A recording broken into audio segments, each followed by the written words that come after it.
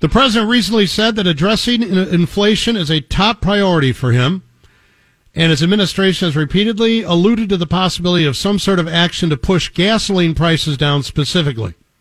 Today he sent some sort of letter to the FTC to investigate anti-consumer behavior, whatever that means, by oil and gas companies. So let's start there with Patrick DeHaan. He's the head of petroleum analysis at Gas Buddy, and I believe a returning expert here on the Big 89. Patrick, good afternoon. How are you, sir? Good to be with you. Let me correct myself. Good evening, Patrick. How are you? There you go. I guess it just crossed. I mean, it's dark out now, so. Yeah. Where do you come down on this daylight saving time thing? You know what? I'd prefer it stay lighter a little longer. It just feels awful, especially when you get to the, December, and you leave work at 4:30 and it's completely dark out. Yeah, don't mess with Mother Nature. Okay, so have you been able to read or do a little analysis on this letter that the president sent to the FTC? Every president does this, don't they? And does it do any good at all? Does it move the needle down at all?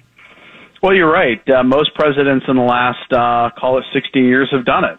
President Biden today on the FTC, President Obama back in 2011 called on the FTC, and President Bush in 2006 called on the FTC to investigate high gas prices. You notice how these investigations only happen when gas prices are high, not like a year ago when prices went to 99 cents in Wisconsin. Kind of interesting. Yeah. What do you make of, I hear from a lot of listeners that they say there's a direct corresponding reason that gas prices have gone up so terribly, and that deals with the president's cancellation of the construction of the Keystone Pipeline. Can you weigh in on that?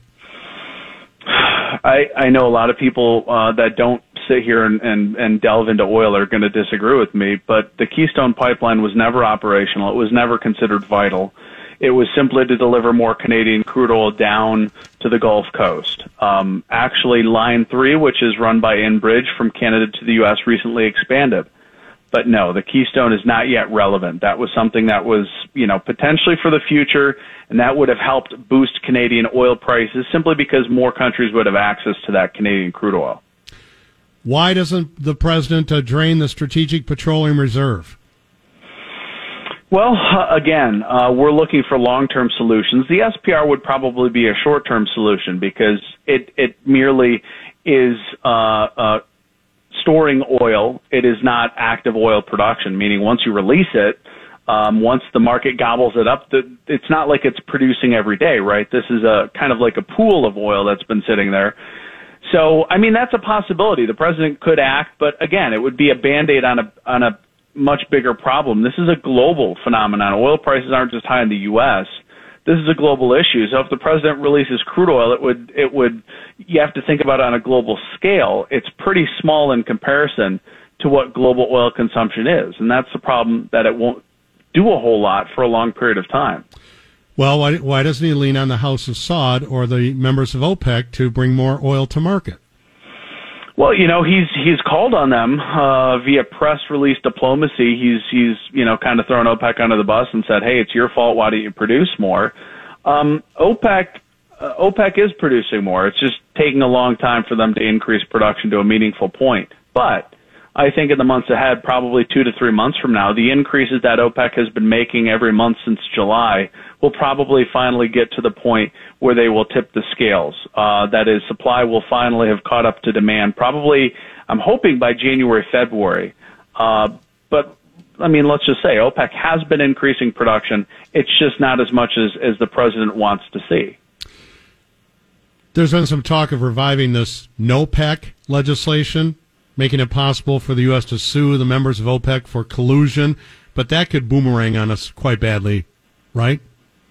Oh, absolutely. Just like the president, doing press release diplomacy. I mean, come on. Don't issue a press release and throw OPEC under the bus. Why don't you talk to them and actually, diplomatically kind of, ask them, tie it to military purchases from Saudi Arabia. Let's use our heads on this. But like you said, if you go about it that way, it's certainly to backfire. Plus, I assume that would have to make its way through congressional approval. Good luck with that in this day and age. Well, and the U.S. has no jurisdiction overseas. The cartel is headquartered and Vienna, but good luck applying U.S. rules to overseas, organizations. So basically, this has to do with and this is overall with the inflation discussion now. We've saved up a lot of money. There's a shortage of goods for supply chain reasoning, and now we want these goods. And yay, capitalism! Everybody's marking up the prices. Well, and that's what has to do with a lot of the consumer goods. Now, oil's a little different in that if it wasn't for the first 4 weeks of the pandemic when Americans stopped driving, and if it wasn't for that shift in behavior, that is what caused oil prices to plummet, which we were all cheerleading early in the pandemic, right? 99-cent gas in Wisconsin, prices in Chicago fell under $3, some cases under $2 in the suburbs.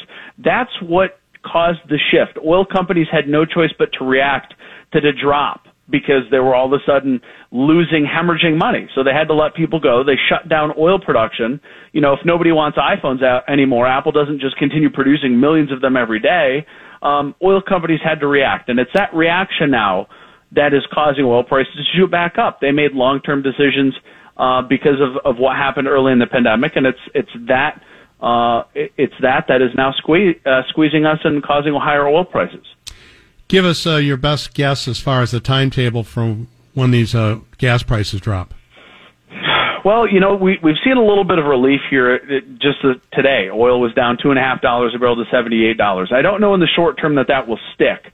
But like I had mentioned earlier, I think by the time we get to January, February, so long as it's not a bitterly cold winter and we're all cranking up the thermostats, I think we'll start to see OPEC's oil production increases amounting to enough by January, February of 2022, and that supply will increase and demand will be better matched by that rise in supply, and that will equate to lower oil prices.